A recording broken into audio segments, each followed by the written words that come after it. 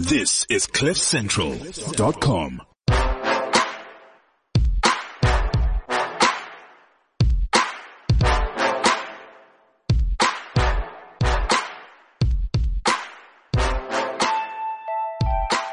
Welcome to the Renegade Report. I'm Jonathan. And I'm Bailey here. I'm so Are you not present today? I'm so fucking tired today. Jesus. I know the feeling. I think I got about 3 hours last night. I blame women. So do I, funnily enough. Excellent. Got off to a good start. Talking about women, some woman who is quite high-powered is apparently wanted for assault. Right. So I think her name's Grace. Opposites attract because she's not graceful in any way. Grace Mugabe beat up her boyfriend. Maybe it's her boyfriend's girlfriend. Who knows? It's her daughter's boyfriend or Her what? son's Her son's girlfriend. She's it's all over the place. Beat her with a belt in the middle of Santon. So I thought, okay, I heard it was an extension cord. okay, whichever. Maybe she used it as a belt. Who knows? But nevertheless, and then Fikile in all his glory said, "Don't worry, she handed herself in. She wasn't arrested because she came peacefully." Those were his words. And then? And then, she came peacefully to, I think, Waterkloof Air Base. And left the country. Accompanied by SAPS. And she arrived in Harare this afternoon. Cool. John, that's the same Fikile who said that in a cash and transit heist, 4 perpetrators did the cash and transit heist, 4 had been killed, and 1 had been taken to hospital. Indeed. And this is the same Fikile who said he'll eradicate crime by December 2017. Eradicated completely. Absolutely. Don't you read the news? He's a legend in his own time and his own mind. He really. Well, someone has to think he's a legend. I suppose it could be him.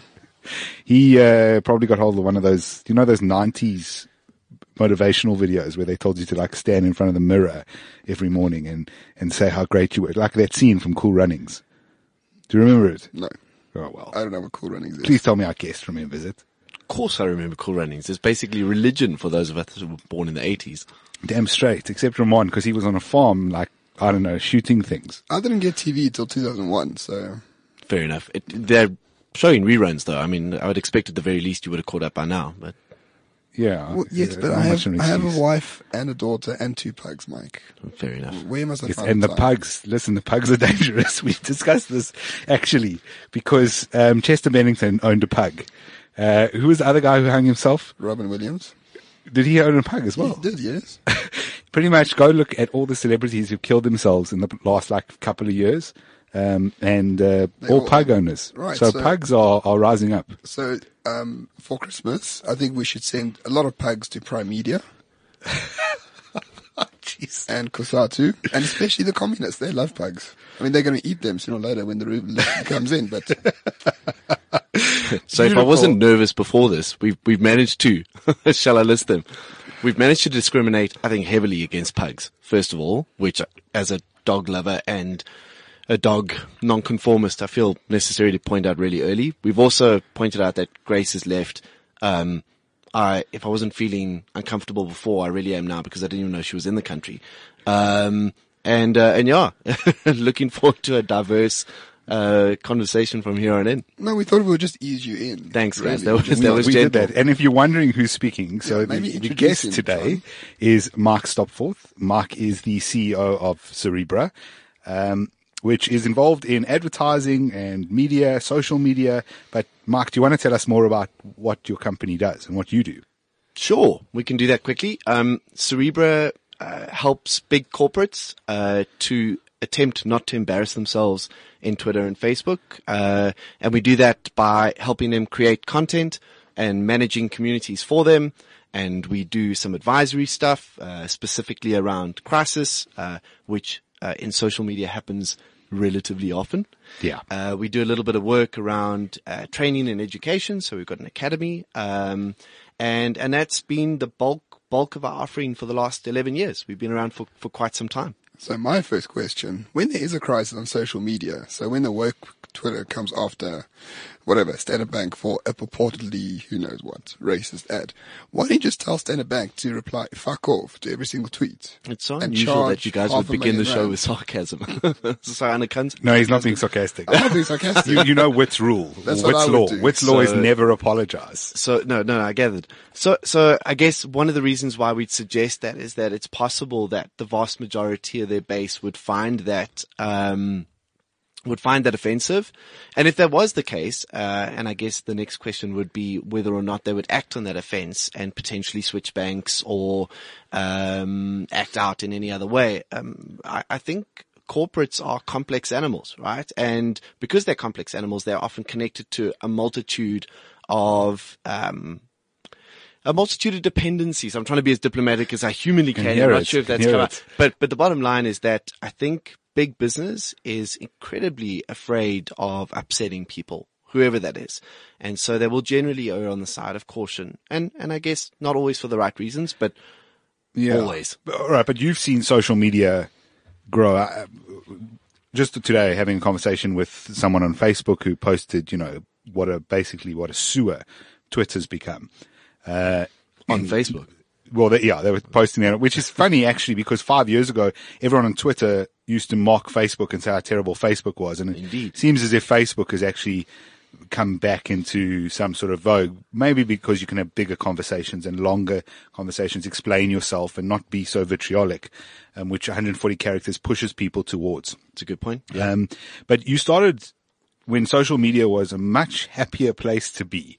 I was reminiscing about Twitter. I got onto Twitter because I thought it was amazing that this was 2010. I thought it was amazing that I could go onto Twitter under my own name and I could pretty much tweet the President of the United States. And at that point, he didn't have that many followers, and there was a chance that he was going to read my message to him. And in smaller examples, certainly I didn't expect a reply from the President of the US, but in other examples where you could get hold of people you would otherwise never have contact with, celebrities or politicians or just authors. Admit it, Witt. You were just a Trevor Noah fanboy. Maybe you still are. But you told me you could speak to Trevor Noah all day on Twitter, and like it was. Well, actually, normal. I did connect with Trevor on Twitter originally, and that's how I became. And you've had zero effect on him because now he's a fucking filthy lefty. Trevor still follows me, I'll have you know, and he's a lot more thoughtful than he gets given credit for, because he's presenting a show which is a left-wing show, and I think that's what he has to present. I think in quiet time alone or with close friends, he is a lot more thoughtful than just pushing a leftist view. Right. Pop him a DM and tell him to come on the show. I don't know the chap, so I'm not sure. But I can tell you a funny Trevor Noah story if you like. Yes, let's go for it. Many moons ago, we used to do work for a car brand, and that car brand sponsored Francois Steyn when he could still play rugby. And you guys don't know who I'm talking about. No, I know exactly who you're talking about. Okay. Ramon has no idea. Okay. All right. So they had this Francois Steyn event, and we put on a big show, and we had an MC, and that MC at the time, this is, as I said, 10 years ago, was Trevor Noah. And so it wasn't a particularly, a big name at that point in time, and I think was still forging a reputation for himself locally. But I've got a photo. I was trawling through old photos on Flickr the other day, of all places, and found this image where I typed the legend Francois Steyn and MC at the following venue. Obviously not entirely sure who it was. Absolutely. So I guess video evidence is important, but it's not the first time I've made a fool of myself in that arena. But I think you're cotton on to something really interesting, because the magic of social media, the big promise of social media, was that it could reduce some of the barriers between the traditional gatekeepers of publishing and the everyday human being, right? Like anybody, I guess, can publish. And it was a fun place to be as well. Yeah, but like a bit of a gold rush, a bit of a Wild West kind of scenario where you could stake your claim and lay a foundation and build a network and become an influencer, and all of those were really, really cool things. I think what we hadn't really understood as we were rushing to gather gold was the implications of published opinion in a forum like that without the necessary rigor and guidelines that would go with publishing. I mean, in the past, if you wanted to be a publisher or a journalist, you would study. You would learn about fact finding and research and little things like grammar. And bits and pieces like that. Or what and you should and probably shouldn't say in terms of reputation management. Yeah, or just the ability to stop and think about what it was that you were reading or sharing or composing. And what I think we've produced is a very different approach to publishing, and one that we all embrace and get really excited about. But it has some big pitfalls attached to it, and that's a scary prospect as well. I mean, I disagree with both of you. I think Twitter's great, even now. Sorry, I do still think that it's great. Oh, right. Sorry. Love Twitter. I don't think it is a sewer at all. I think what it is what you use it for. It can either be a wonderful way to edify your worldview and support everything you believe about the universe around you through other people's opinions, regardless of who they are. Or it can be a great way, I think, to challenge some of your thinking and to engage in debate and to maybe strip away some of the echo chamber. Right? And more importantly, to meet people. Yeah. Because I met Jonathan on Twitter. And aren't we all grateful for that? I met Gareth on Twitter. I met hundreds, a few dozen people on Twitter. Probably. I would agree with you. It's what you use it for. Met many people and made a lot of contacts, business, all the rest of it through Twitter. I just, currently at the moment, I'm finding it, quite vitriolic, to be honest. A lot of the stuff that's on my timeline, and it could be to do with who I follow. I do have a broad group though, so it's vitriolic from both sides. For example, this latest stuff with Nazis, I've got a whole bunch of people who are, going off at Nazis, and then I've got a whole bunch of people defending not Nazis, but, freedom of speech and going after Antifa or Black Lives Matter. So I don't feel like it's an echo chamber. I just feel like the points being made very often are just pushing the boundaries on kind of, there's no reasonable discussion to be had there. So that's what I'm talking about. But it's not the platform for reasonable discussion. Yeah. I mean, and I think that is another point, is that right. What we're expecting to, or the cases that we're expecting to make, and I guess the classic example here would be one of your previous hosts, Helen Ziller, who opted to express an opinion on a channel that's very difficult to express a complex opinion on. The merits of that approach and the opinion are kind of irrelevant. I think the point is that it's worth remembering that it's 140 characters, and with that comes incredible challenges around nuance and context and all of the other bits and pieces that make that kind of discussion important, All right. So when someone gets it wrong, because you're advising these corporates, what's kind of the strategic approach? So I guess one of the first things we encourage people to do is to listen and understand the context and understand the response and the nature of the response. Organizations are incredibly passionate about their brands, and in many instances very protective and defensive around those brands. So any insult, any detractor, regardless of their status, regardless of their credibility, regardless of their resulting influence, would cause significant pain. And the instinct, I think, for many people, certainly from the traditional comms and marketing space, would be to sort of knee-jerk response to that. And what I think many of our clients don't understand is that the response validates the complaint. Exactly. And that's a big point that I don't think and I think that applies in a personal capacity as well, Sure. is that the opinions that we entertain with our responses, with our engagement, are validated by our recognition of them, are validated by our response. So we would suggest that they pick and choose their battles very carefully, and that their responses are as authentic and as vulnerable as humanly possible, because it's very difficult to argue with somebody that goes, "I'm sorry, I was wrong," if they are. Yeah. But this has also led us into the, complain about a brand, and because what happened originally with Twitter many years back, and Facebook to some extent, was a brand did something wrong. Everyone went on Twitter and started going, this brand did whatever. Yeah. And brands actually had no idea how to deal with it. It had a lot of impact. You were able to get freebies and, really have a lot of sway on brands in the beginning. And then they kind of have shut down. So now if you make a complaint, they go, we're sorry to hear that. Please DM us and tell us more. I suppose that's kind of not escalating and more de-escalating and not engaging with necessarily what the complaint is, but just saying, look, we'll take it further, but trying to take it offline. Is that something you guys kind of recommend? So it's certainly something we think about, because you must remember the novelty and the allure of the space has meant that brands gravitated very quickly to using it as a communication channel. Then it became, as a direct result, a customer care channel, which they would instinctively, as I mentioned before, overcompensate in, which meant that people, I mean, if you've got a yard of 50 dogs and one's barking really loudly and you throw a steak to that dog, all the other dogs are going to start barking really loudly because that's how you get a steak. Yeah.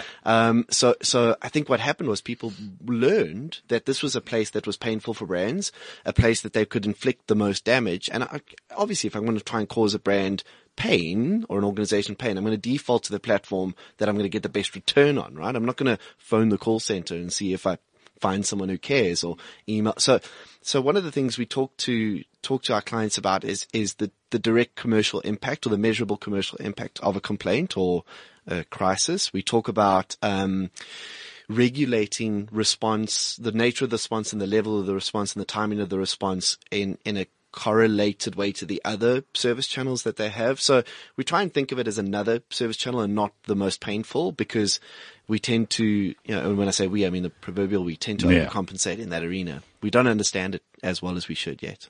Do you know a company called Protein World? I don't. In Britain. They had a poster in the Tube in London, and it says, Are you beach body ready? And it had like a really beautiful Do you woman. mind? It's And a guy. It's my story. Like, come on. Getting deplatformed on my own podcast. If you could avoid diminishing, I'll just mute him. That's one, all. that would be Just great. carry on. Literally shaking. Anyway, they had a poster, a few posters actually, saying, "Are you beach body ready?" And they had like a beautiful woman and apparently a good looking guy. I don't know. I don't look at guys. Nevertheless. And then people got really outraged. Do you? I mean, okay, if I had to choose Michael Fassbender, but never mind. People got really offended by this poster and started hurling abuse at the poster wall. They drew all over the posters and on Twitter. Protein World just responded, "We don't care. And don't foist your insecurities on us." Yeah. And they had like... And they reinvested in the campaign, actually. Yeah, but they made, a lot more sales than ever before. Okay, now I don't know what's wrong with them, but what happened to them. But that was, for me, one of the first times a brand said, "We actually don't give a shit because your complaints are not...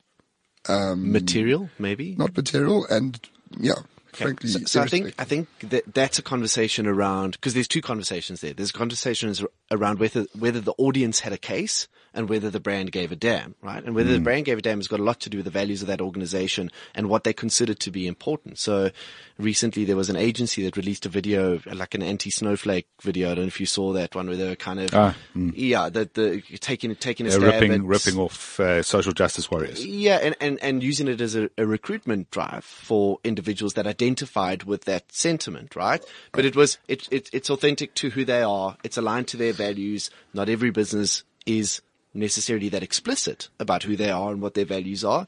But I think the question from a brand perspective is, regardless of whether you're going to bend over backwards to accommodate every complaint from every field, or if you're going to do everything that you can to make sure you stand by a particular view, it's got a lot to do with your security and your own identity. It's got a lot to do with the esteem you have in your own organization. It's got a lot to do with, I think, how much you allow the consumer to dictate your journey as opposed to shareholders. And those are all sorts of different dynamics that we could debate the merits of from a corporate perspective. I do think that a lot of the complaints that are leveled at brands today are important for brands to listen to, even if purely from a marketing and capitalistic perspective, even if purely to be able to take advantage of in future.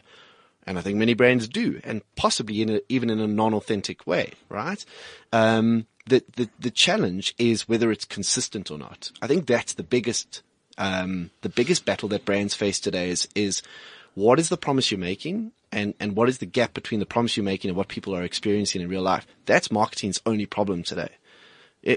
Previously, I think marketing was afforded the luxury of just telling people what to think about the organization, and your ability to express your agreement or disagreement with that was very limited. But today, I mean, opinions are fact, right? And so are alternative facts, please. and are expressed on any platform, with varying degrees of success or not. And I think organizations are grappling with that because kind of their essence is being exposed. Has advertising kind of kept up? Because to me it seems like it really hasn't. We did discuss on last week's show how great TV advertising, for example, was. South African TV advertising, early 90s, actually through the 90s into the early 2000s. Seems like that's not really the case anymore. I'm not sure TV advertising is really the platform anymore. I fast forward through television ads if I'm watching on a platform that even has them. But has advertising adjusted to the new space that we're in? Yeah, so I think there's two discussions. The first one is advertising keeping up with the digital revolution? And I mean, that's a very broad discussion around, is Facebook more compelling than television? Are billboards more interesting than digital display advertising? And I think it's very much a video didn't kill the radio star kind of thing. A lot of the stuff that we assumed would happen on the back of the digital and social revolution hasn't really happened. People are still buying billboards and still making TV ads and still booking radio. And that's great, because I think they're part of an ecosystem that's interdependent. The other discussion is whether the advertising industry itself has kept up. And that's a discussion we can have more in terms of the local context. And I think one of the things that the advertising industry is accused of, and this could be part of our debate moving forwards, is that a lot of the decisions that are made around messaging to audiences, especially audiences that are up and coming, audiences that are low to middle income earners, are being made by individuals that are possibly not empowered to understand those audiences properly, or at least to identify with them. The question about whether or not you need to in order to be an effective advertiser is one debate we can have. But I think a lot of brands tend to, and certainly a lot of advertisers and agencies tend to stumble over themselves in an attempt to try and make up for that. And some of the overcompensation we see in their responses to complaints is evident in that insecurity. So I think that's an interesting discussion, but I don't think advertising as an industry is really representative of the broader, All population. Right. Yeah. So is the advertising industry the original purveyor of identity politics then? That's a really great question. That's not even something I've even thought of. And I guess potentially could be that the advertising industry, persuades us, encourages us to aspire towards a certain lifestyle, towards a certain, a group, towards a certain, but it targets ideal. us specifically based on Demographics, certain factors, and those include race and gender, for example. Sure. And that's, you mentioned, just now, that's something they're grappling with. So is a 50-year-old copywriter who, I don't know if there are any 50-year-old copywriters, but is a 50-year-old white copywriter trying to sell a washing powder to a lower income segment, which in this country will be majority black, and probably black female as well. Yeah, sure. And trying to get into the mind of that individual. And so that's playing identity politics at the 2017 level. That's what's being grappled with. Yeah. So I think at its simplest form, that's one of the things that we're talking about is are the large majority of creative heads or executive heads in modern agencies equipped to have that conversation with brands around their audiences? That's the one. The other one is, are agencies led by individuals that can identify with an audience that I guess has come from a very different background to what I have, right? Yeah. So that's an entirely different discussion. I don't know if I agree with this notion of, I don't think it's the argument you're making or the one you're making, John, but the question is, I'm a French Arab, right? I can empathize or sympathize or have, what is another word for empathy? Someone used it the other day. It's like being a humanist, being able to feel sorry for someone without necessarily being in their shoes.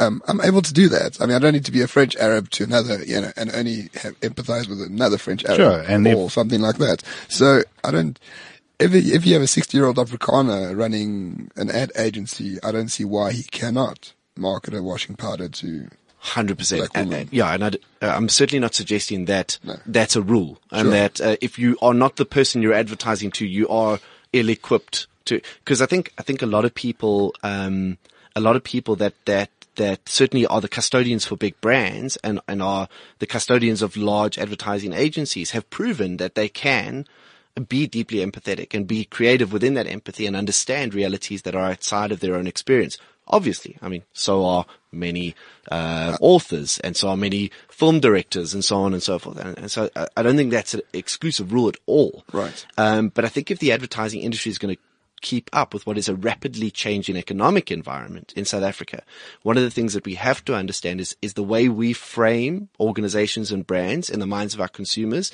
is often very different if it's coming from our perspective. Oh, sure. So I think that's something that we're wrestling with and grappling with at the moment. And one of the issues that we have is that fast tracking young black talent through the advertising industry in South Africa is incredibly difficult, not because the intent is not there, but because in practice, a lot of those individuals will leave at the key moment in the organization and get sucked up into the corporate environment and be part of the client side conversation, which is great for them individually. Right. But we don't do a really good job from an advertising agency perspective of retaining those individuals. Yeah, retention is tough. I've heard that quite a bit with black middle class people. They get sucked up a lot by often their clients, not particularly in the advertising industry, but it's I don't know why. Maybe it's rare to have like. And I think that's one of the pillars of what the BEE Act is trying to achieve, is to get key decision makers in big corporates who are effectively controlling our economy more representative of the population. That's a discussion we can have.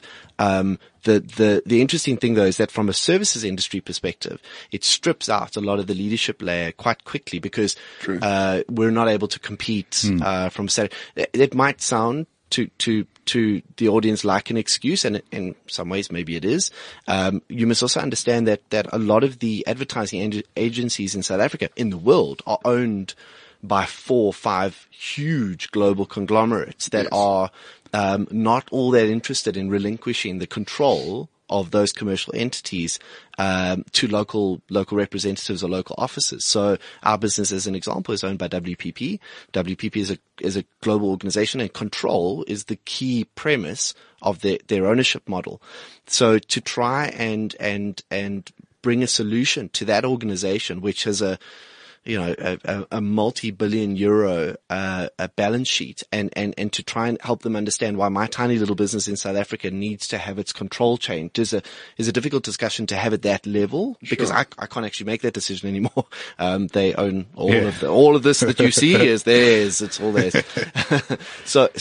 But I guess the question we're trying to answer is advertising still meaningful in this context, considering the people who hold the ownership, or at least the control of the advertising industry? And I think it's been challenged big time. I mean, we know how aggressively the codes, BE codes, are being revised, specifically around the marketing and advertising charter now in 2018.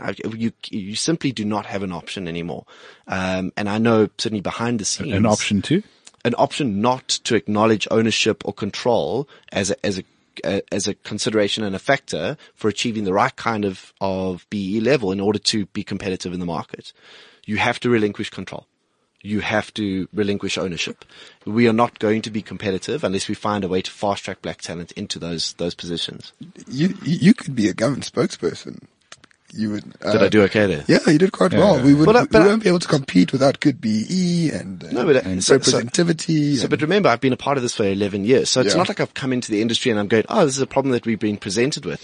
I've had over 250 people go through the Cerebra environment over the last couple of years. And I've watched how difficult it is for black talent to identify with my, to go, this is a great company and I'm happy here, and I think people are relatively happy there, but to look at me as an example of what they can achieve and identify, and a lot of that is in the identity politics that you spoke about beforehand, and I get that, and we can argue against that, but for them to feel like they can move through the ranks and have a likely chance of usurping me from that seat one day is a very difficult reality to bank on. Well, I think you're doing corporate culture wrong then. Because corporate culture sucks individuality from everyone equally.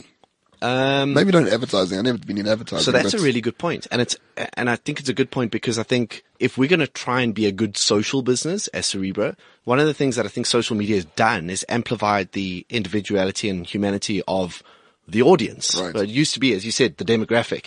If you have a fridge and a microwave, you're exactly the same as these 8 million other people, right? Yeah. So one of the things that's challenging for organizations in the social media space is that suddenly you have to consider an individual or a human and all the things that go. So in our business, we try and replicate that because we want to eat our own cooking, right? We try not to turn our individuals into barcodes or numbers or whatever it might be.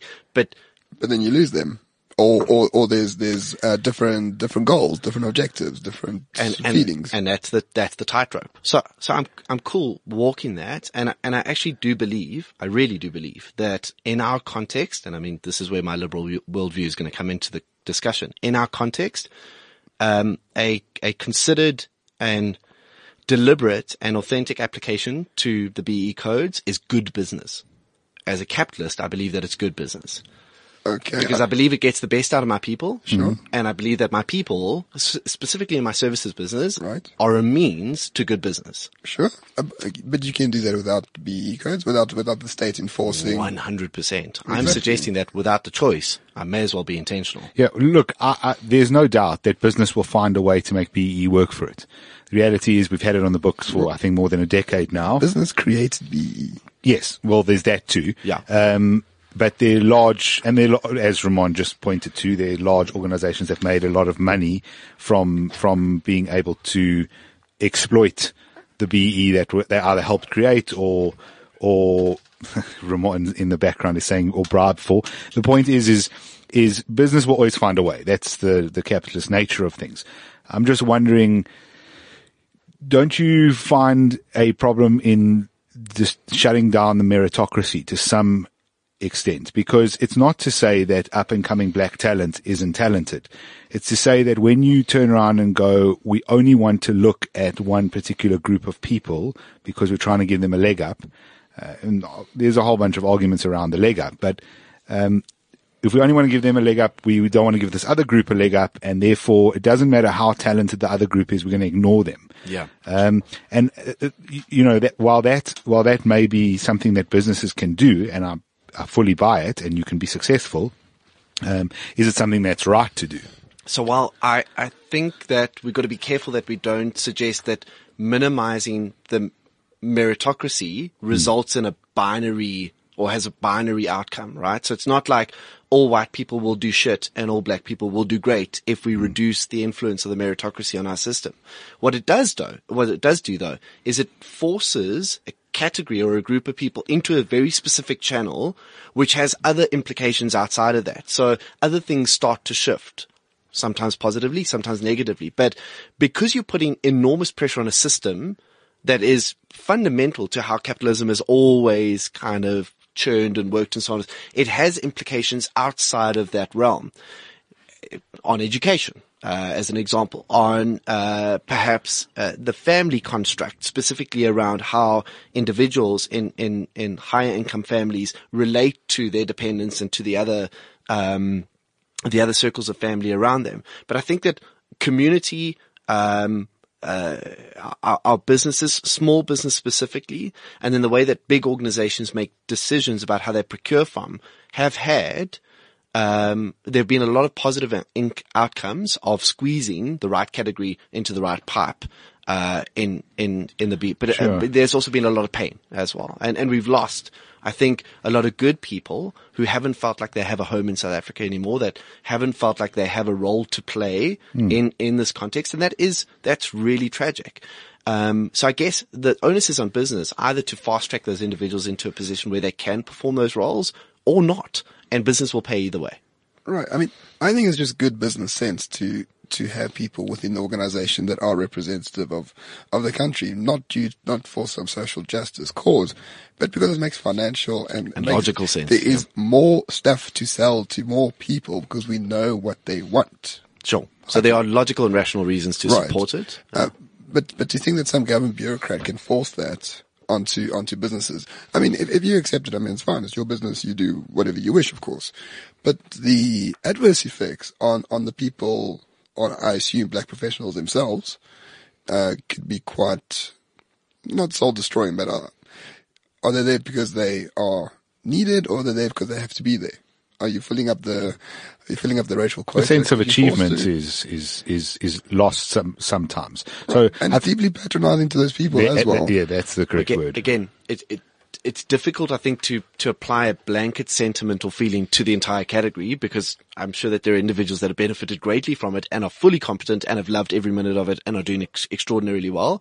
There are individuals that have been used as a fronting mechanism or have been popped in a position that they weren't equipped for and are enabled for, that have struggled and has probably had a marked impact on their esteem. I guess that's not my indaba. That's actually not my problem. My problem is to figure out how, as a white business owner in this context, I can run the best possible business, accounting hopefully with a sense of integrity and authenticity for what is being prescribed to me by a government official. And if I were a libertarian, I think I'd find that very difficult to embrace. I would want to vomit on that notion, but as a liberal, I guess I embrace it as the order. Yeah, I mean, there are pragmatic reasons for BE or against affirmative action, but just in every single case, I don't know where this worked properly ever, but I've looked at the research. I've read, Thomas Sowell wrote a great book about it in 1994. It's fundamentally illiberal. It is discriminating against Asians who have higher SAT scores. So they are docked 50 points immediately. It pushes people into positions that they don't have enough skills in, and sometimes they do have enough skills in, but they feel, am I here because of my skills or is he here because of my race? I think there's far more problems with it than any solutions that it purports to solve. Yeah. And many black South Africans do very well without it. Sure. They become entrepreneurs. The majority of the middle class are professionals on their own accord, and they don't need BE or any, patronizing behavior from the state to be successful.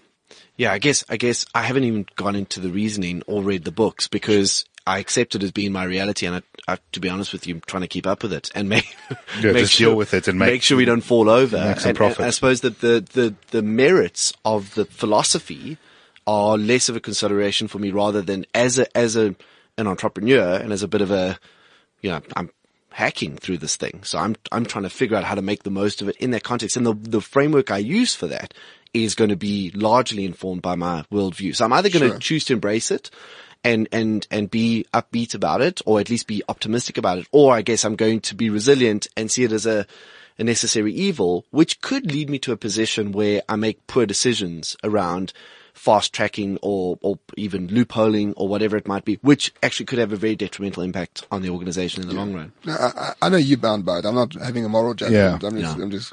Well, so I hear your perspective as a business owner, but personally, you've said you're a liberal repeatedly. Well, you said I'm a liberal repeatedly, just not on the show. So. There's another show that's hosted by a guy who thinks he's a liberal. He doesn't do as well as us. He's on one of the prime media platforms. And he calls himself a liberal. He's outwardly racist, but he redefines it. Let's be honest. He calls himself a recovering liberal. He used to be a liberal. He calls himself a recovering liberal? Yeah, he's used the term numerous times. Oh, okay. Yeah. I don't listen to his show enough. What does that mean to you? What do you say you're a liberal? Because we talk about classical liberalism on the show, and obviously libertarianism, because a lot of our guests lean that way, and quite a number of our listeners too.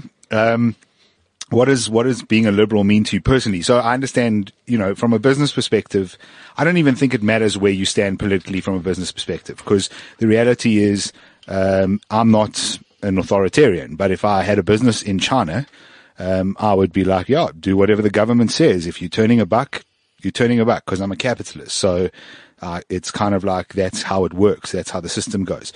But personally, what does it mean to you? Good question. Because I do think that I'm wholeheartedly when it comes to having an informed political debate, specifically around philosophy, I'm not nearly well read enough or well schooled enough to have it qualified. What I do know though is that I came from a context that was largely politically apathetic, but in retrospect quite conservative. I grew up in a very religious home as well, so a lot of my worldview was framed within a kind of a formal religious structure. And then my journey since then has been around trying to understand the way I see the world based on that context, based on what I've been exposed to in terms of learning, and then what I instinctively am attracted to, right? So a lot of those things were questioned at a very fundamental level when I was presented with counter arguments, and I fought a lot of them relentlessly for a very long time. I mean, my journey with religion lasted until 4 years ago. That was a long journey for me. And then I think what has come out at the end of the pipe is me identifying closely or largely with a school of thought or a philosophy that calls itself liberal. However, immediately identifying with that means that I now fit into a wedge that has a number of things associated with it, and I guess, you know, we were discussing some of this beforehand, is that I hold many counter views, and I would make many arguments with people that would identify closely with the liberal philosophy, because I feel like I should be able to hold some of these things in creative tension and paradox. I love paradox. I love that dynamic. I love questioning. I love doubt, because doubt is what keeps us intellectually rigorous. The moment we're self-assured, we're fucked. Like the moment we think we know what we're talking about, we're in serious trouble, right? So those of us who have been afforded the opportunity to flex our intellectual pectorals should. And while I might identify with, and have moved into a more politically, sympathetic state, I'm trying to be rigorous about that, and I'm trying to engage in debate around it, because I think that's what's lacking. I think what's lacking is robust conversation and debate and discourse, even from different worldviews around the context that we're in. Yeah, I mean, your story just shows that, like, you're human, right? I mean, most there is that. I think most enlightened people should have two divergent thoughts in their minds at the same time. That's what makes you a critical thinker. Unfortunately, and Thaddeus Russell is a historian. He says, in America, if you actually count the amount of people who actually know what they believe, it's something like less than 1%. Yeah. So people that actually question their beliefs, even question their voting patterns. Most people are like automatons. They just follow. They don't follow. They just don't question. They grew up in this sort of atmosphere or environment and hardly ever question it. I think the internet makes that a bit more difficult. Exactly. So if we circle back to that point, Right. That's what's scary about social media. But still not fast enough. Yeah. Most people still don't question anything. Yeah. So it's either a really great way to gather information that challenges your notions and your core values and the beliefs that you have around the world around you, or a really great way to edify everything you think is true. And you'll find, if you want to, you'll find evidence to support any belief system. Sure. Evidence. And, Well, that's why half the world's getting red-pilled, right? So there's no equivalent for liberals becoming, a whole bunch of people sitting in the middle becoming more, I use the American term liberal there, progressives. The counterculture at the moment, punk rock now is for want of better terminology, conservatism. People misunderstand what conservatism is. I also think religion gets thrown in there, which I have an issue with, because I think that's different. Yeah. But it's that there are a whole bunch of people that are questioning that, but I agree with you. There's a number of echo chambers that have been set up too. Let's get to something specific. So, something like racism. We were talking about racism, before the show started, and how you view, for example, the problem in South Africa. You had a kind of a nice approach to what you see as, because I said, look, is racism really an issue in South Africa? The data doesn't seem to indicate that. The way we live our daily lives doesn't seem to indicate that. Yes, if you trawl for it, you can find a couple of idiots attacking a couple of other people at a fast food outlet every now and again. You can find someone calling someone else a name every now and again, or writing something on Facebook. But for the most part, people go through their daily lives interacting with people who are different to them and without issue.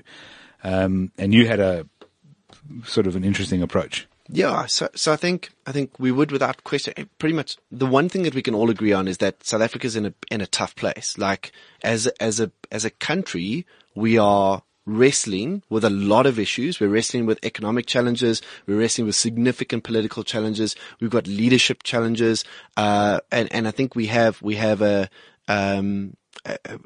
I mean, we might have different theories around this, but I think some of the economic inequality that we see broadening and widening is creating potentially a time bomb, and the kind of time bomb that we've seen result in a significant breakdown in democracy or in order in other geographies. I think that trying to, and what we tend to do is when we're in pain, when we feel like things are going wrong around us, we tend to try and find a simple solution for that, or a simple explanation at least, and we'll default to the thing that makes the most sense to us, right? So when we don't want to be intellectually rigorous, we'll try and narrow what's wrong down to one thing. So some of my more racist friends or more prejudiced friends would go, it's because black people got power in 1994, and because black people got power, everything's wrong in South Africa. That's not intellectually rigorous, and it's a dramatically oversimplified attempt to try and explain pain, right? But you'll do that because you identify with a particular worldview, and then you take your identification to the extreme, and then you make that your truth, right? Sure. So I think a lot of what we are experiencing at the moment there are multiple levers in place. We've used the analogy of a Jenga tower early on, where you've got all these little bits and pieces that are informing the ability of this thing to stay upright. And when we feel like it's starting to crumble down, we tend to pull out one piece and go, it's that fucking piece. That's the piece that caused all the pain. But topics like racism, and we can talk about that because it's something I'm incredibly passionate about. And we had a bit of a back and forth around a post that I wrote the other day on the topic, well, a couple of months or years ago. I think that one of the dangers around any of these things, whether it's white privilege, whether it's racism, whether it's any of the narratives around cultural context, is that we create false dichotomies around them. So we go, you either believe in white privilege or you don't, you know. So there's only one of two possibilities there, or you are either racist or you're not. Like, that's possible. Like, we even know that we're speaking about the same thing. And I think the challenge that we have is around the nuance in those terms and in what those terms mean to different people, and in unpacking that in an intellectually rigorous way. And I don't think we have spaces for that anymore, because it's not that if I said to you guys now, guys, I'm struggling with alcoholism, I can't go to bed at night without having a drink, you're going to go to me, that's not fucking cool. Like, I know some people, like my brother-in-law, he suffered from alcoholism and he went to AA, and like, maybe you can, that might mean I have to go to a church, but so on and so forth. And you go, but if I sit in front of a group of friends, regardless of their color, and go, guys, I'm struggling with my racism, I'm a bit fucking prejudiced. Like, I've got some issues around bias. I've been working with this. I've been reading around it. I did Harvard's implicit association test, and I'm a bit fucking racist. There is no space where you can explore what it means to journey through degreed versions of prejudice and bias, to unpack your background, to unpack where you're going to have a vulnerable discussion around, I think I might be a bit fucking racist. Like, there is no space to do that, because if you're a racist, you're a fucking criminal. And if you're not a racist, you're not a fucking criminal. And there's nothing in between those two things. There's no nuance in there. No, right? Of course not. So that's just one topic. That's just racism. And we could argue the same around feminism, sexism, any of the other inequalities or purported gaps in society. But I'm interested in finding spaces where we can have more of those discussions. Because I guarantee you, if I'm having a dinner out with my very good white friends, and we are all sitting around having really nice wine and eating fillet steak and so on, we're not talking about racism. It's not the number one issue on our agenda. Mm-hmm. But I guarantee you, if my black middle class friends are having a dinner all together, that's going to come up on the agenda. I think privilege is, I'm pretty sure, yeah. Or at least it's been reported to me as such. One of the crippling characteristics of privilege is that we fail to recognize that something's a problem if it's not a problem for us. So if it's not something that's on our radar, it clearly not an issue. Well, same with illness, right? Absolutely. Yeah. It doesn't mean it's privilege though. No, But I get your analogy. Yeah. So I think that the two are linked. I think that the conversation around this notion or the hypothesis or the theory behind the idea of white privilege and the ideas of racism are a conversation we need to have in tandem. So how do we have that conversation if you have someone like me who will say to you, white privilege does not exist? So I'm not, you can have these conversations quite easily with someone who will go, yes, white privilege exists. I don't think it's a problem because, and someone else will go, okay, white privilege exists, but I think it is a problem. And they're playing and they're on the same soccer field, right? I'm not on your soccer field, your tennis court analogy. Yeah. To mention my spirit animal. Yeah. Yeah. So where do we get to on that? Because you were talking about, for example, racism and you didn't say we were definition, but you mentioned about how people view it. Yeah. And definitions are important for me. So very important. So I think that there are set definitions for things, privilege included, by the way. For me, I've always said privilege is something you aspire to. You aspire to become privileged because that's the whole point of, well, not the whole point, but it's one of the points of working hard and achieving is that with achievement comes privilege. So in a capitalist world, if you achieve, if your goal is money, for example, you achieve money and money buys you things. And that's your privilege. And it's nothing to look down on. In fact, it's something to aspire towards from my perspective. So where do you think the conversation meets with someone like me who will say, I don't think white privilege exists? So one of the other conversations we have around exist or non-exist is if you and I got into a debate around whether God exists or not. So I'm going, God exists, and I'm convicted and I believe God exists, and you go, God doesn't exist. And that's an impossible debate to have because it's an impossible debate to have. There's no proof point. What we could talk about, though, is the impact of faith on our lives, right? The psychological disposition of faith. And we could start talking about what's my experience of being faithful and what does that feel like and how has that impacted on. So arguing whether white privilege exists or not is a very difficult thing for us to do, especially if our definitions are different. Again, firing incredibly beautiful ground shots at each other from different tennis courts, right? So what I would want to do is maybe share with you the way I see it very quickly. Sure. And we don't have to have the it. debate. But what I would talk about is personal experience. So without trying to make the theory, I'd rather share a story. But, so for me, the best analogy for privilege is an epidermal trust fund. Okay. The idea that all people are issued with exactly the same amount of money in their trust fund is ridiculous. It's also ridiculous to assume that everybody will be able to benefit in the same way, or that they won't be burdened by that trust fund, or that they won't flaunt or flounder or abuse it in any way, is also ridiculous. So the assumption that white privilege affects every person with a light skin in exactly the same way is, again, very intellectually lazy, right? There are people who are white who don't enjoy any privilege at all and are incredibly poorly in their lives and in their luck and so on and so forth. But just because there are examples doesn't mean that the rule doesn't exist, right? If there are anomalies to the rule, doesn't mean that the rule doesn't apply. So my experience of this has been around trying to understand if there are areas in my experience of the world where I felt like I got some sort of benefit, and I kind of see it as a good thing. In the same way that I would see it if I did get a trust fund, I'd be like, fucking A. Like, you can fuck it up from there, but it would be nice. I would really love to have a trust fund. So the way I've navigated, I mean, and it's been a little experiences. I sold my car 3 years ago because I wanted to try and use Uber exclusively as a alternative form of transport in Johannesburg. And it's been a really good experience. I've really enjoyed using it, and I've kind of learned a lot more about my city, and I've saved a bit of time, and I get to work in the car, and all those things are cool. One of the interesting experiences was walking home from Nickelway the other day, and there was some construction happening between the intersection of Main and Nickelway, Main and William Nicol, and there were 3 chaps who stopped working and asked me if I was alright.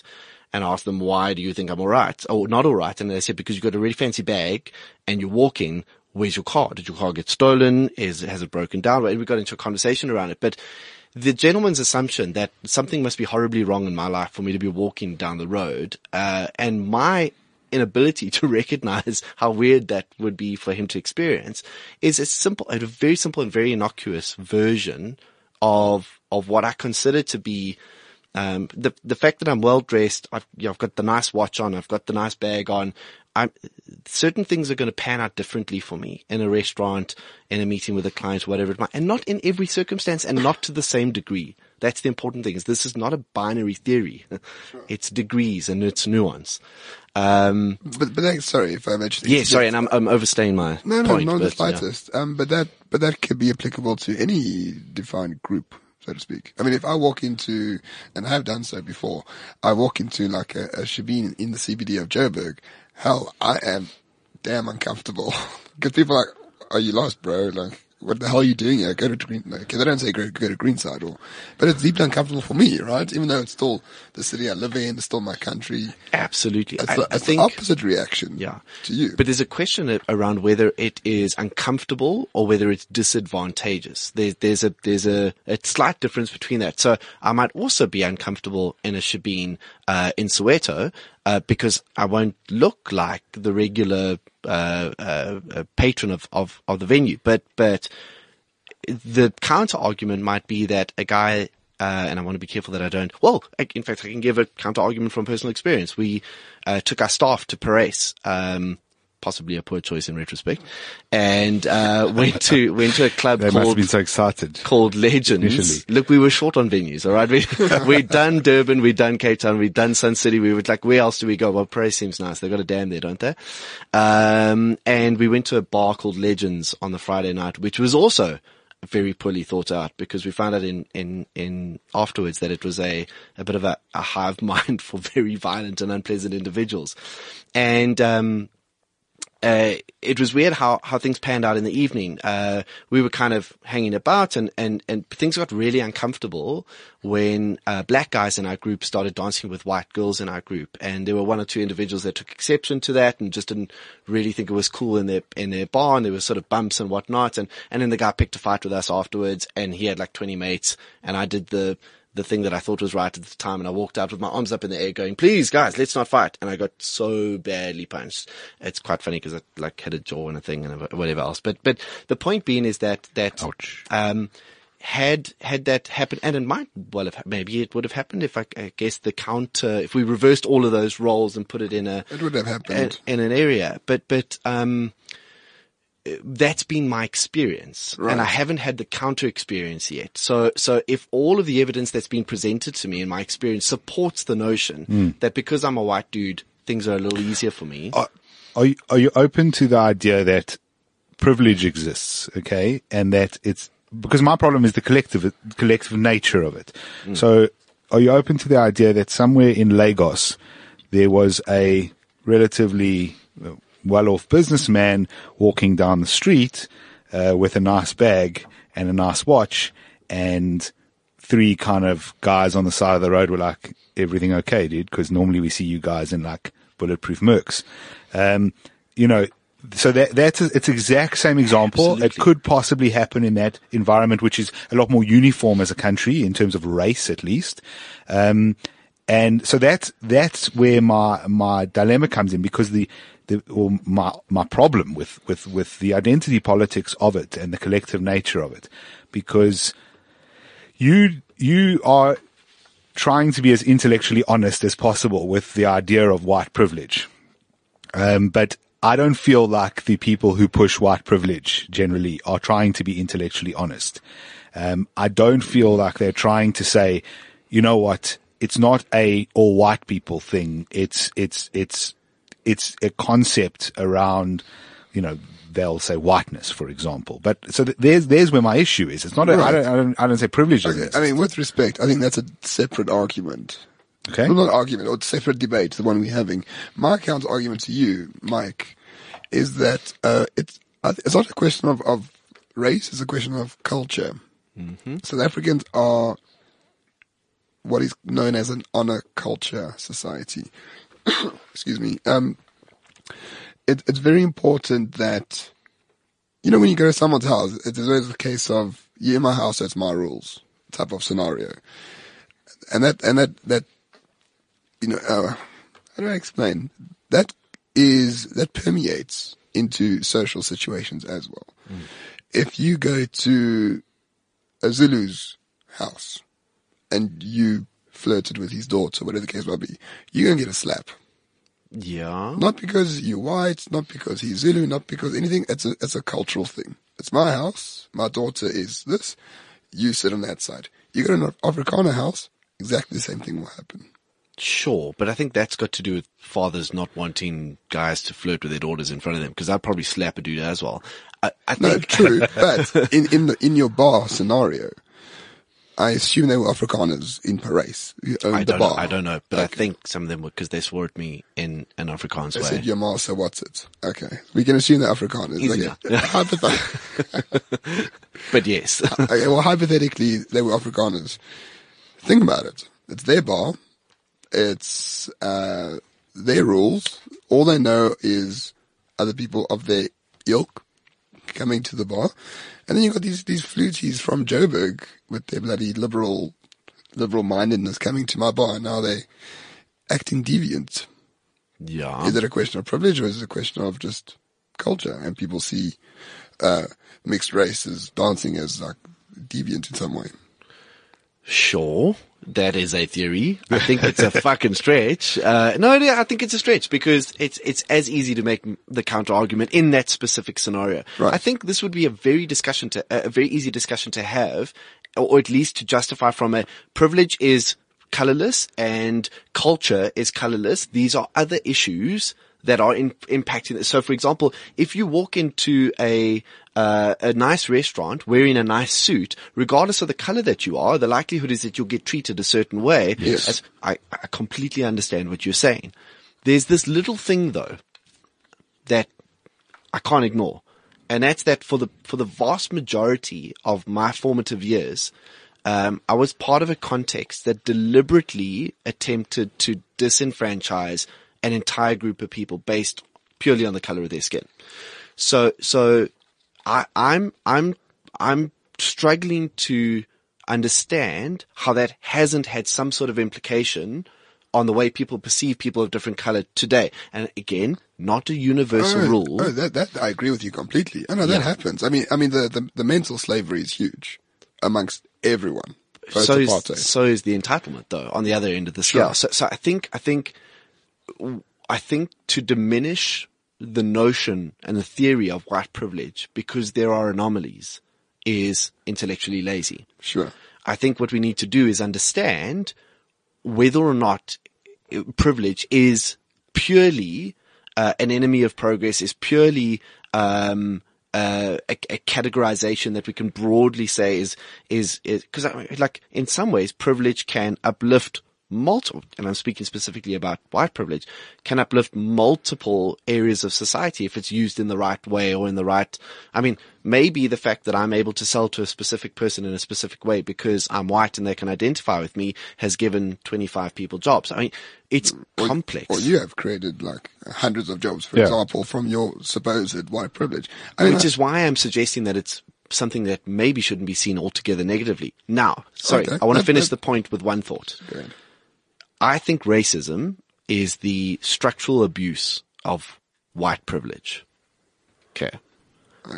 Which now finishes where I was trying to get to. If racism is a nuanced concept and white privilege could be understood as an epidermal trust fund, as a potentially disproportionate advantage based purely on the color of my skin, then I think the ongoing conscious and subconscious abuse of that in society is a better definition for racism. And my willingness to accept or not accept my role in that is an important discussion to have. And that I guess is rounding off the points I was trying to make. Do you understand anything? Yeah. But my concern about that is if you redefine racism according to those terms, which is, structural abuse using white privilege, is that fairly? Or the structural abuse of the reality of white privilege, okay. Assuming we agree that it's rape, which if you don't. That would then apply in places like South Africa, maybe the United States, maybe the United Kingdom, maybe Europe perhaps, okay? What about Japan, where Japanese people are outwardly racist? Their country's immigration policies are outwardly racist. that you can argue that they're correct or not or whatever. I'm not making a judgment call on that. I'm just saying that Japanese people like to only be around Japanese people, at least in the way they've legislated their country. So your definition then, racism has a different meaning in Japan, for example, because I don't know, then it's Japanese privilege or mainland person. But the privilege case you're making that there is Japanese privilege.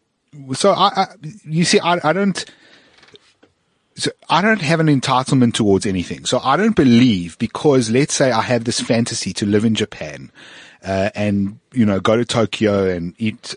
I'm going to use so many stereotypes here and offend a whole bunch of people, but I don't have this idea that I want to go live in Tokyo, eat sushi, and shack up with the geisha. The reality is that if I wanted to do that, and that was what I felt I needed in the world, I don't get to say, well, it's not fair, I can't have that because you have Japanese privilege. I can't get it.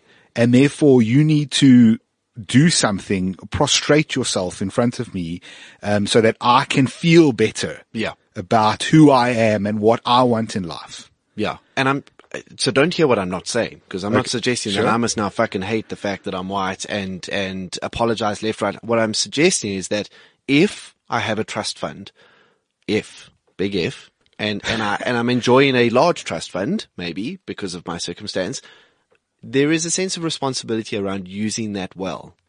That's what I'm suggesting. I completely agree. But don't I think you might disagree on what well is. Well, I think if you could make this country a better place for your offspring and their offspring, or whatever the case might be, it's quite easy to measure what well means. I think. So we'll have debates endlessly on this topic, and I think that's awesome because we come from different worldviews, and you're going to refine and sharpen whatever it is that I'm trying to express, which I often do very poorly. And hopefully I'm going to add a perspective or a different view or an angle to the disc, because what doesn't happen, and I guess this is why I'm very grateful that you guys offered me the opportunity to be on your show. And it's to the point I was making earlier on around is that this whole point around privilege being, not acknowledging something's a problem because it doesn't feel like it's a problem for me, is that the idea that as white dudes who hold opposing views and relatively well-to-do white views. Excuse me, I'm Arabic, just by the way. White-looking dudes. Sorry. You're more French to me. That's what she said. I have no doubt. So, and yes, I apologize for diminishing you based on the color of your skin. Lol. The whole thing I'm trying to get across to that earlier point is that this doesn't happen. These conversations don't happen enough. But I mean, I fully agree with you in that regard, but people are not charitable interlocutors, ever. Well, I don't understand at least half of what you they're not just said. charitable debaters.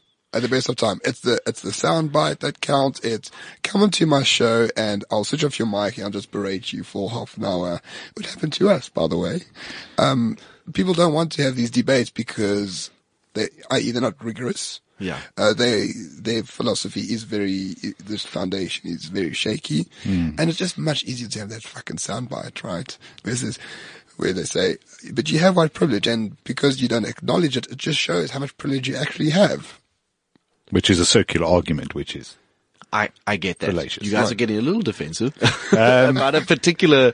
I don't know who you're talking. I can't imagine who you're talking about. So Ramon's talking about another show that's on this platform called Frankly Speaking, in which yes, we were asked to come on the show to have a discussion, and then had marks muted, and basically it didn't start off as a discussion; it started off as an all-out attack.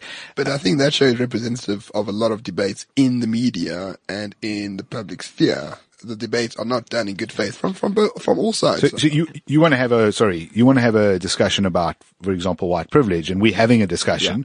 Yeah. Some people would find this discussion a problem, by the way, because they would say, well, it's three white guys having a discussion about white privilege. So if you're woke, this is not an acceptable conversation. Well, I've heard as many, in inverted commas, woke people say, this is the discussion that needs to have. Why are you not having a public debate around this thing that affects me? So there are two sides to that. So they may do that. The other thing I've been told repeatedly is shut up. So a lot of people don't want to have a debate, right? Yeah. They want to say there is white privilege. So I could never. In fact, I tried on that show, for example, and I've tried in numerous other conversations and either on social media or otherwise to say, I don't believe white privilege exists. And it basically either I don't get that far or when I get there, I get told, you're wrong. Shut up. Sit down. This is not your conversation to have. You have no right to kind of say that. And so that debate doesn't happen. So, that's one of the problems with approaching this topic is some people feel that by having a certain whatever factor it is that they've designated to you. It can be white privilege. It can be race in itself. Gender, for example, is now a big one. Yeah. I saw the other day there was a debate online around there was an article published, The Independent, I think in the UK, published an article that said something to the effect of period pains are and have been discovered to be, exceptionally painful things on, an objective pain scale. And why isn't medicine doing anything about this? And then, of course, the comments all come down, because medicine is full of men. Well, actually, factually, it's not.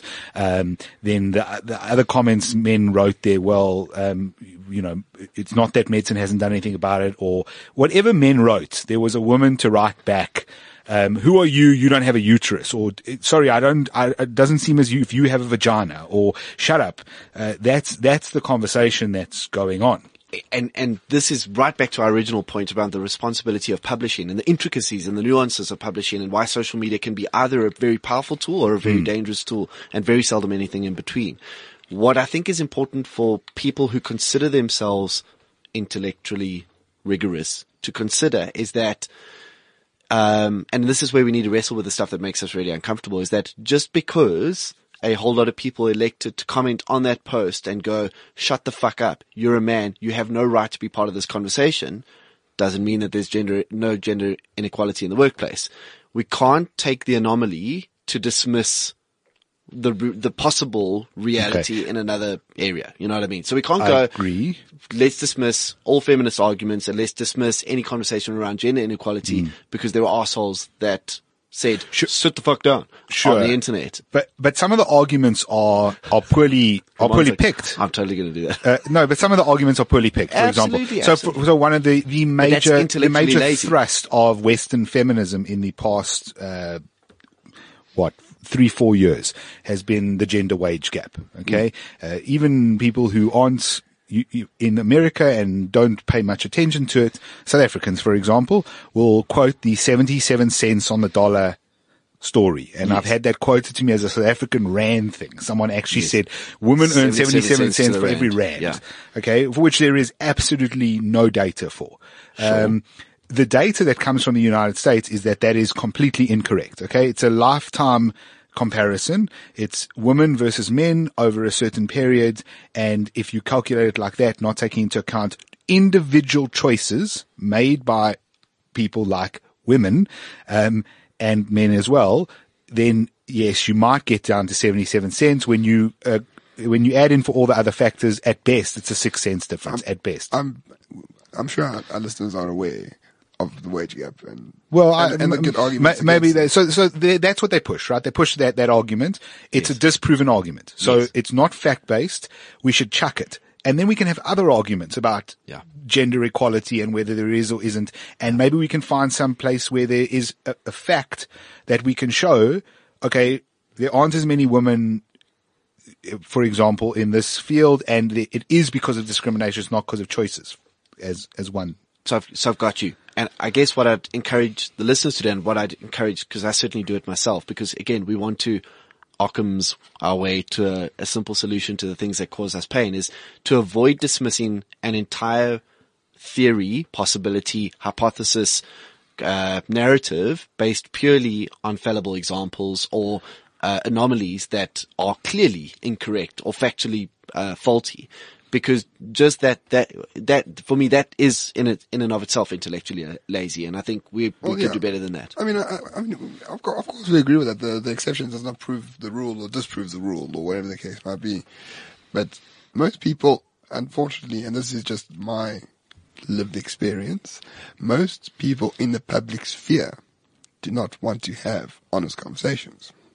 Yeah. No, that's fair enough. So, and I suppose what I'm asking for, or what I'm interested in hearing about, and maybe this is something that your listeners could give us some feedback on, is are there enough spaces, and they don't have to be completely public, but are there spaces where we have discussions around these topics without feeling like we have to identify with a particular group in order to have a meaningful discussion around. So it's easy for me to discuss BE with all my white business owner mates because it's not a difficult discussion. It's kind of, everybody's kind of going to operate from the same departure point. I guess what I'm saying is I appreciate this because we can hold very different views and still respect each other and still have a rigorous discussion, but there's not enough of those spaces. So just, sorry, John. Yeah, just go for it. Question from me. How do you balance individualism with collectivism in terms of that white privilege narrative? Well, not narrative, the white privilege argument that you made, which I think is a one that I haven't heard before. I'm not going to refute it because I need to study it more. But how do you, because we are ardent individualists. We think that if someone is carrying a Nazi flag and they want to kill Jews, okay, cool, they're Nazi, they're dickheads, allow them to shout in the corner and that's it. But we're not going to say everyone around him is a Nazi or anyone who supports his right to carry the flag is a Nazi or something like that. So how do you, as a liberal, self-described, there's that balance. For us, there's no balance. The individual counts for everything. But are you able to have a balance, do you think? No, maybe that is one of the things that I'm wrestling with from a tension or creative tension perspective, because I know for a fact, as we said earlier on, I know for a fact that there are many cases and many factual cases to disprove any notion around the narrative of white privilege. One might be the hobo that stands at the corner of the road that looks very white but also super poor and is clearly not enjoying any privilege right now. Unless, of course, more people give him money just because he's white and not because he's black. And I suppose I can't separate them from a binary argument perspective because they feel, I nearly used the word intersectional, but they feel intersectionality is interesting. Interdependent. Right. And I think, So my experience, again, is one that seems to edify that narrative and at least the theory. And I feel time and time again like there are possibilities for me to dig deeper into it without dismissing it because I'm feeling uncomfortable that it challenges my individualistic worldview or, you know what I mean? So right. I don't feel like I need to dismiss any notion of that possibility because it conflicts with one element of my core belief system. And again, that's where the rigor comes in, right? The bottom line is, I think for me, in my experience, it's been quite liberating treating it as something that I don't have to feel hateful or insecure about. Is decide, and maybe that's just an excuse. Maybe I'm just being, taking it easy on myself. I don't know, like a white rich dude would do, right? But thinking of it as a trust fund, and I find it a useful analogy, has been a way for me to at least host meaningful discussions with people of all walks of life around the topic. And that for me has been a useful journey. Okay.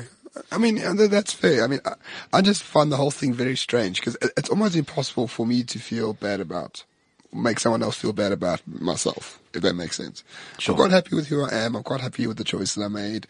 And it's difficult for other people to really get under my skin and make me feel insecure or doubtful. So that's why the white privilege thing doesn't work on me because I just, first of all, I don't think it's true. Secondly, I don't think it's even useful. I think categorizing by race, whether you're arguing about IQ differences, whether you're arguing about quotas, whether you're arguing about any transformation culture, or any of those topics. Yeah. I think every single time there is a question about different races and different groups and the differences between them, the outcomes are always negative. Always negative. Sure. So I don't even think, race is not even a thing to me. But I think even just talking about it in this way is actually not that helpful. But I did want your opinion on white privilege. That's why we're talking about it. I've never got a satisfactory answer to this question, and I'm not lumbering it all onto you. I don't expect you necessarily to have one. You want to have discussions. I think discussions are valuable to a point, but I think that they are had so that we can try to find solutions to problems, and the way we live and the way we approach life. And if I accept white privilege so far, and I take it all on, so far all I can see that it is meant to then happen is that I am meant to feel extreme guilt for my privilege. I'm meant to signal that guilt by virtue signaling.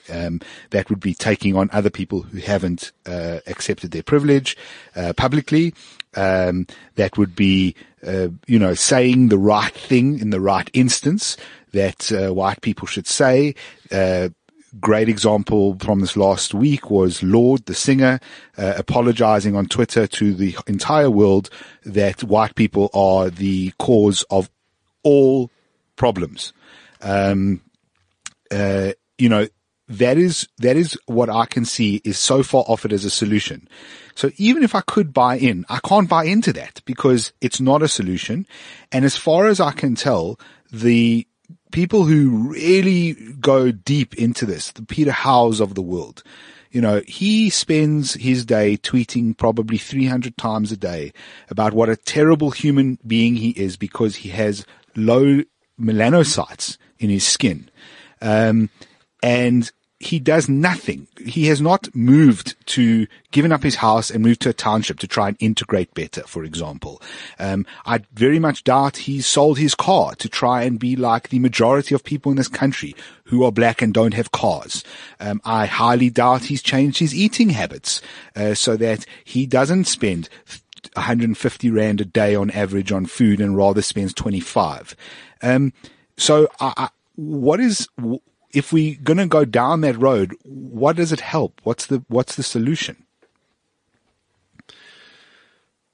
Yeah. I don't know. Like I said, I don't expect to lumber you with having the answer, but this is my part of my problem with it. I find it a lens with which I can make, smarter choices about the way I conduct myself in my context. Okay. Doesn't mean necessarily drastic lifestyle changes, Sure. because as you rightly point out, the ridiculous recipe around luck and the variables that go into what color you'll end up coming out the vagina looking like and what gender and so on. I believe that is all cosmically impossible to predict, and Sure. and so I believe in that you shouldn't worldview. be punished for that. Exactly, but I'm not suggesting that I feel punished for it. So that's the important And point, I is wouldn't that want Peter Howes to do all those things, Yeah. by the way. I just think it's hypocritical. I would. I'm suggesting that I come from a legacy and a history of decisions that are in some way, shape or form attached to the color that I am today, and that being cognizant of how other people experience that, because it's easy to go, it's difficult for white privilege, or at least for people to get under my skin, but I don't yet know what it's like to be a black person. I don't know. Broadly speaking, in South Africa, again, not all black people are the same, so I'm not suggesting that kind of reductionist argument, but So if you want to feel that way, go to Dubai during Ramadan, as I did by mistake. That is one way to do it. It's pretty awful. I just need to look more Arabic, and then I'll be okay. So if you could help me out there. But what I do think is that for me, and I cannot speak for all of my white dude friends or whatever it might be, for me, it's been a useful way as a capitalist, as a business person, as an entrepreneur, as what I think is a conscious and deliberate South African, not a patriotic South African. Patriotism is a fucking choice, not an obligation. Mm-hmm. I think that it's been a way for me to make constructive sense of the environment that I'm in and to live more fully as a result. Cool. So what I'm hearing is that it's your way of being altruistic. No, it's my way of being a human. It's my way of making sense in sense of the context that I'm in, and being useful and happy personally in the context that I'm in. All right. I mean, that's perfectly reasonable. Yeah. To me. I wouldn't use it the same way, but I mean, I use things to find to be happy where you might find it also. Which is exactly the argument that would be leveled at me by a Christian, going, I believe in Jesus for these reasons. So I understand the fallibility of the argument. Yeah. But that is, and based on the evidence that's been presented to me and the life experience that's been presented to me, something that makes sense. And I guess that's our journey. You do remind me of a Christian not a Christian, of a religious person who is So we have been picking on the Christians a lot lately. He's faithful, and believes, but doesn't really, put it out there or try to, inculcate anyone else. And then when you question them, they're like, no, it's not scientific. It's not, there's no like grand scheme. I just like it. Except for me, it is gives me scientific. meaning. So I feel I have data to support my belief really? system. I do. Oh, right. Okay. If you use economic data and things like that, yes, perhaps. And inequality and stats and. I feel I have. So, Sure. because I hope, intellectually rigorous with my beliefs. Okay. I am hard on my fucking beliefs. But even if, I would argue, even if you didn't have any data to support your view, the fact that you don't proselytize it is beneficial in and of itself. People find meaning in things that don't make sense. Potentially. All the time. Yeah. And that's perfectly fine. Yeah. To me, at least. Shall we, I'd love to go into the data, but I think let's leave that for a different discussion. And, should we leave it there? Yes, Are you because having- are you now I'm having quite a fucking show? sweating. I'm like, Jesus, what data can I pick on now? No, look, like Ramon says, you can pick on data, but there's two sides to a lot of that data. I think we would use similar data. You would use a Gini coefficient, for example, to show, and, that Gini coefficient would then, if you split it into race groups, But the best, the the best thing about our data is it's the state's data. The ANC's data. So yeah, well, Impossible to anyway, say it's but biased. let's leave it for a different chat. Cool. That was interesting. I really appreciated the opportunity, guys, and thanks for stretching my brain and for the chance to, I guess, be part of your conversation. It was really cool. no, I really, really enjoyed it. I mean, I met you 3 minutes before we walked in here, to be honest. It was great. Besties on Facebook. So, by the way, my kid is cuter than yours. Cool. My little turd motherfucker. Right. They better both get cut off now. Thank you to Mark Stopforth for coming on the show and for giving us his views on things. Mark, you want to be found, I'm sure. Is your Twitter handle at Mark Stopforth? That is it. All right, cool. So you can find Mark, and also at Cerebra, because they've got a whole bunch of books, free ebooks that you can download, which have some useful information, really. Thank you. In them. Yeah. So I'd recommend that. Check it out. Ramon, final words. I'll put your mic back on. Oh, thank you. Yeah. No final words at all. Very nice too. I like the fact that you're taking a break from like politics and economics, as our listeners hinted at earlier. Yeah. So if you like just to have like just Joe Rogan it all the way, let us know. I quite enjoy it. Ramon can't wait, but I've made it very clear to him that the way Joe Rogan gets his guests to just chill out and talk about crap for 3 hours is he gets them high. Which probably won't be happening on the show since we both avoid drugs. Incredible conduit, though, to be fair. So, I mean, like, if that were the way that you were, but not that you ever would. But this was a great chat. Cool. Moving on. Indeed. You can find us on Twitter at Renegade_report, on Facebook. We have a page, and we also have a group where we discuss stuff. If you're interested, if you don't agree with us, even more so, we want you on the group. It's great to have opposing views, provided you can just put them down on the so-called page without being too ridiculously disrespectful to other people.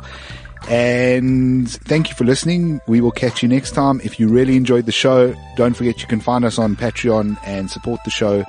Thanks so much. Cheers. Bye.